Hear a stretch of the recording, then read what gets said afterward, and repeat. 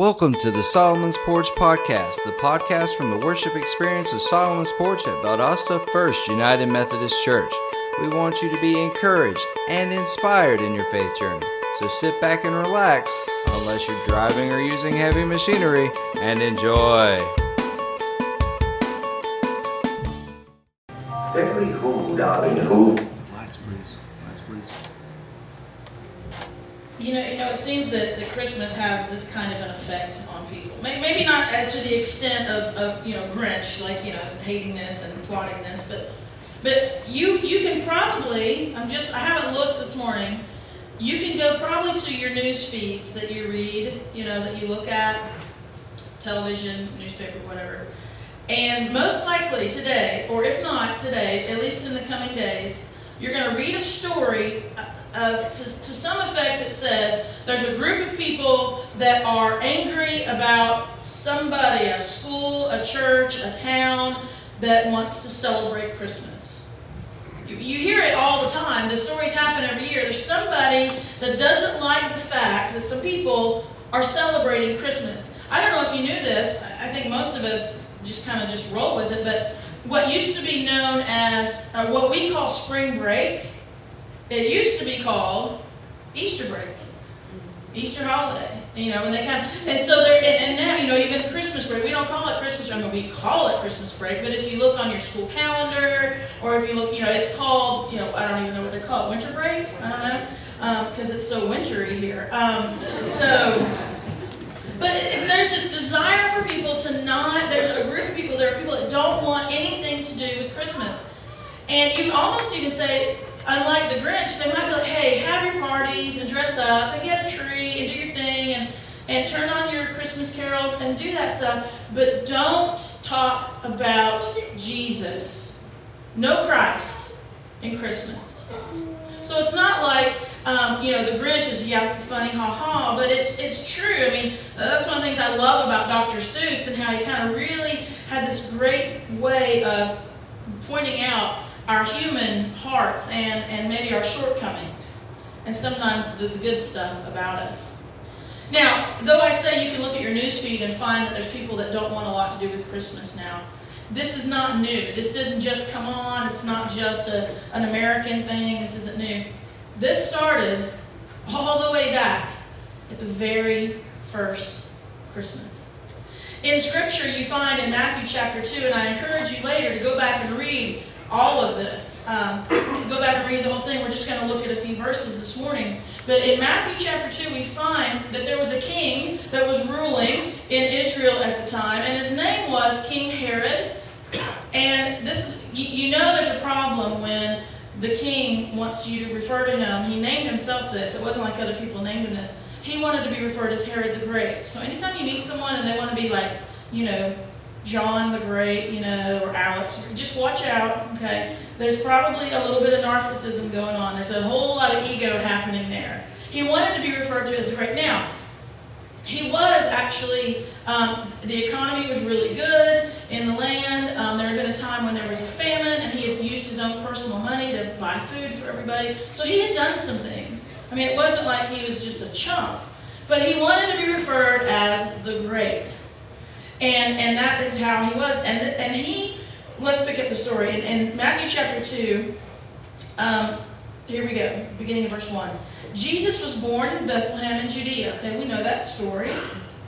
He was born while King Herod was the king. So it was during the reign of King Herod.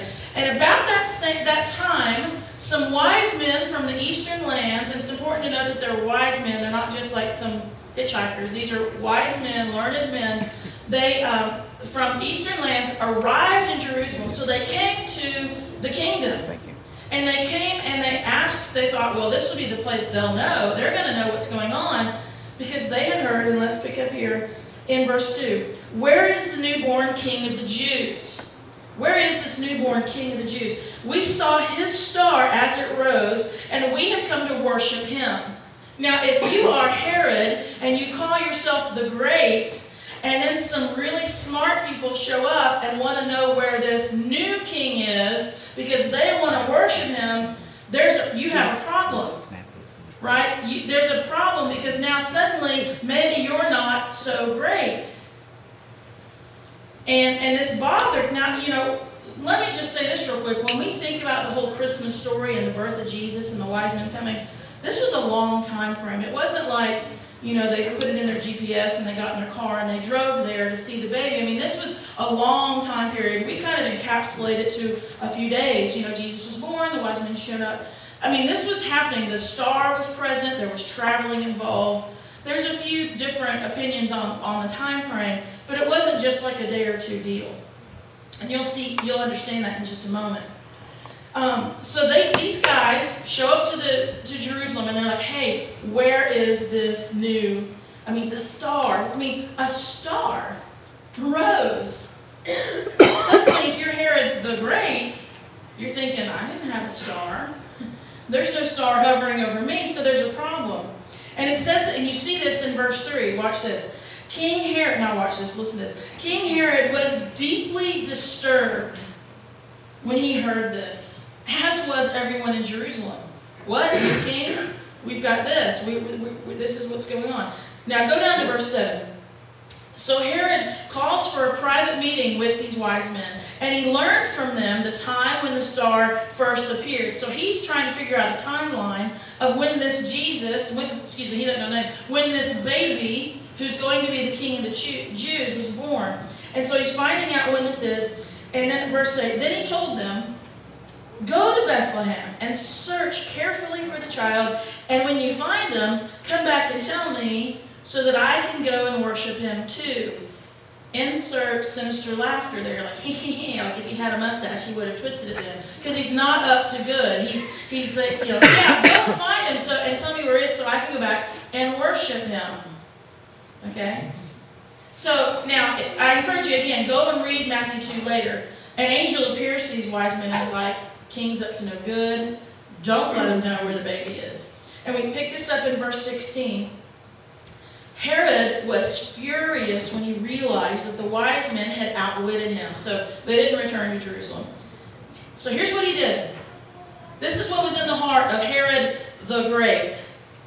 He sent soldiers to kill all the boys in and around Bethlehem who were 2 years old and under, based on the wise men's report of the star's first appearance. So, from when the star appeared to, they're not really sure when that was, to when Jesus was born, not really sure where that was. Let's just take out all the baby boys 2 years and under. Now, can you kind of let that sink in for a moment? I mean, we read this and we're like, yeah, that's like infanticide. I mean, just take out all the baby boys 2 years and under. Herod the Great sent out this decree. This is what you're going to do. So why would a king be so upset with a baby born in Bethlehem? Why would he do that to the point of just wiping out this whole group of every child in a village, surrounding areas? I don't even want to say village. I mean, it had to be a big place. Herod's main motivation, King Herod the Great, his main motivation in life, you see it was himself. It was his title. It was his position. This was his heart. It's all about me. And because he was in a position of authority and wealth and all that, he was able to, because we all might be a little guilty of that sometimes, but he was in a position when he could really max that out. Me.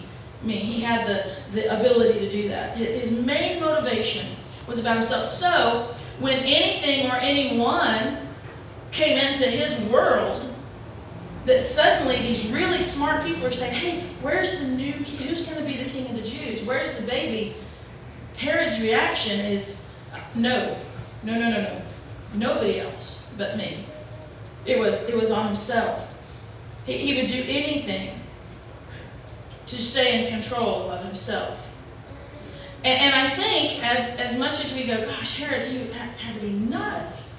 His main motivation goes to the heart, I think there's a correlation here as well that speaks to a lot of people today in 2017 who say, I don't want anything to do with Jesus. I don't even know if if they use the word Jesus. I think that for a lot of people in their heart, there is no room for anything else or anyone else to reign. And I don't mean sprinkle from the sky. I mean like king, reign, rule. And I think that's where a lot of people are. We embrace parties and traditions and nice Christmas carols, and I love that. I tried really hard to not listen to Christmas music. I try to wait until the day after Thanksgiving, but I fell this year. I confess that to you. I've been listening to it for a couple of weeks. I love Christmas music. We set up the tree on Friday. Our house is, decorated. I like all this stuff. But for some people, it's like, do all that. Do the trappings. Do the outward stuff. But let someone bring up Jesus. Let someone bring up the Christ. Let someone bring up the King, the real King, and his purpose for coming. And let's don't forget what that is. It wasn't to be a royal ruler, as many thought. It wasn't to come and lead armies, as Herod probably thought. It wasn't so that he could sit on a throne on earth and be given all the attention and all the glory. That's not why he came. No. Why did he come? He came to change people's hearts. Jesus came to change hearts. Hearts that were turned from him, that were turned away from him. That's why he came. And so when you bring that up today, a lot of people have a problem with it.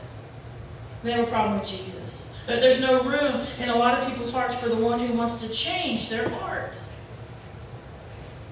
Herod's heart was too small for anything else but Herod. It's all he had room for. To acknowledge Jesus to be what the Christmas story says is to acknowledge that Jesus has a right to our lives, that he has a right to our hearts, that he has a right to our minds. And again, stop and think about that for a minute, because here's a question I want to ask you today. What is the condition of your heart right now? What's the condition of your heart? Is there really room in there for Jesus to reign? Is there room in your heart right now? Or maybe you're not plotting to wipe out all the 2-year-old boys and under. Or maybe you're like, the Grinch, and you're not wanting to, steal the town. But what is the condition of your heart right now? Watch this next clip and see how, like Herod tried to hijack Christmas by taking out all the boys, the Grinch tried to do the same. The chimbley. Hey, if you want to simplify your Christmas, do what they used to do back in the day, and that is the presents just got put on the tree. How many of your trees would fall down with some of the presents that you buy if you tried to hang those suckers on the tree? So, as silly as it sounds, right, that Herod was jealous of a baby, his plan was to take them out. And the Grinch, you see, his plan is, you know what? Fine, I'll just take away all the trappings, all the exterior stuff of Christmas. You got presents, I'm taking your presents. You got stockings, I'm taking those. You're going to play music, let me get, he said, I'm just going to take it. And then you won't have Christmas. See, that's what a lot of people view it. It's just the outward exterior stuff. But I ask the question again, what is the condition of your heart this Christmas? Because when you think about it, and you think about removing the things that the Grinch just removed, is Christmas still the same for you?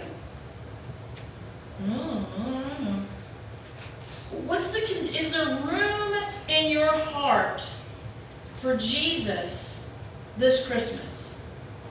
And I'm not suggesting that we're all just a bunch of Scrooges and Grinches in here and we have no place for him. But have we kind of shoved him to the side? Is there room there in our heart for Jesus this Christmas?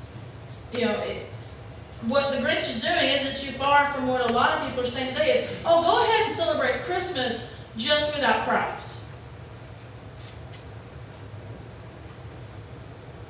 What's the condition of our heart? Is there room for one who, and here's a word that we don't like to hear, but I'm going to say it. Is there room for someone, Jesus, who requires See, if we're like a Herod, we're like, you ain't requiring anything of me. But is there room for one who says, you know what? Maybe there are some things. Maybe there are some expectations, some stuff you're doing, and it needs to move out so that I can have room to really be present in your life.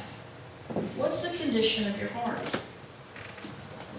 Think about this, so is it possible that all the, the parties and the presents and let's admit the financial stress and burden that comes with it and relationships sometimes that are strained and magnified at holidays, is there a possibility that those things need to move to the side to allow Jesus to have a real place in your heart this Christmas? Because here's what I think. When we allow him to have that room, then maybe those relationships that are strained suddenly aren't as strained. Why? Because we are allowing Jesus to reign in our heart. Maybe the frantic running around and feeling like we've got to do this and do that and spend this and spend that. Maybe suddenly, maybe this is what it's all about. Is there room in your heart for Jesus? Because if we look beyond all the exterior stuff, the surfacey stuff, I would even say some of the non-important things that I like, by the way, is it possible for us to find that glimmer of hope, that glimmer of joy that Jesus promises to us? So if you have someone like a Herod, which, or a Grinch, who just wants nothing to do, their heart isn't open. How does that heart change? Herod's heart never changed. You go and read the scriptures. He never had a moment of revelation. But watch this next clip, and you know what happens with the Grinch. Let's see it again. Getting some roast beast this year for Christmas. Do you realize, and we're in church, there's a chance you might, what a beautifully theological story this is. That what changed the heart of the Grinch, what changed in him, it wasn't the ribbons, it wasn't the tags, it wasn't the packages, and it wasn't the boxes or bags. Here's what happened. It was the witness of the people in Whoville that changed him. So I asked you one question earlier. I'm gonna give you another one to ponder. The first one is, what's the condition of your heart as we enter into this season? What is the condition of? Is there room for Christ in your heart? Are there some things that need to not have the place, the throne that they have held? Do you need to make room for Jesus this Christmas? Maybe like you haven't ever before. I could open the mic up right now, and some of y'all could tell some really cool, really touching traditions that you have in your families at Christmas. Things that you do, places you go, pajamas you wear, and games you play, and all these kinds of things that are really special, right? Is there an opportunity this Christmas for something new to maybe, I know I'm getting personal here, it might push some other things out, but to have a place for Christ this Christmas, like never before. Because, here's the next thing I want you to ponder. What changed the Grinch's heart was not, some, really thick book that he went and got from, the Christian bookstore. It was the witness of the people in Whoville who had joy in their heart, who chose to celebrate in spite of anything else. I don't know how many of us would be so joyful if we woke up on Christmas morning and nothing was there. Do we gather in the town square and hold hands and sing, whoa, whoa? Can you cover that, Justin, at some point? Can we do that one? That would be good. So is there room for Jesus? And then, as you go, like I said, I like Christmas stuff. As you go to these parties, as you spend time with family, as you do these things, you have this great opportunity this Christmas to be someone who brings joy and brings hope and who brings promise, even if it seems as if everything is crumbling around. There's going to be people that you're going to run into, and as we walk, you're probably thinking, well, they're a Grinch. I know, people you work with, people you know, family, the people, you have this opportunity to be light and hope this Christmas. And it's because you've made room in your heart for Jesus. And so I hope that as we move into these next coming weeks, really, that take us into the new year, go to the parties, give the gifts, travel, decorate your homes, do all that. But instead of viewing that as all that Christmas is, let's remember it's about a king who has come to reign, to be the king of our hearts and our lives. Let's pray together. Father, I thank you that you can take these modern day parables that are funny, but they hold a lot of truth in them because you show us sometimes in those innocent things you speak to the heart of who we are. God, and I pray that as your people gathered here this morning that we would consider those two questions. What is our condition, the condition of our heart right now? Is there more room for Jesus? Are there some things that need to move out? Maybe that we have given too much importance, too much authority in our lives. And God, would you help us to be people that when we go out, where we're going, where we find ourselves in the next few weeks, we would be people that bring the hope and the promise and the joy of your Son, Jesus Christ. And it's in His name we pray all these things. Amen. Thanks for listening to the Solomon's Porch Podcast. We hope you heard some good, practical news in this episode that you can apply to your life. If you'd like, we'd love for you to review our podcast on iTunes and share it with your friends. You can also support our ministry by going to theporchvaldosta.com/give. Until next time, stay classy, listening friends.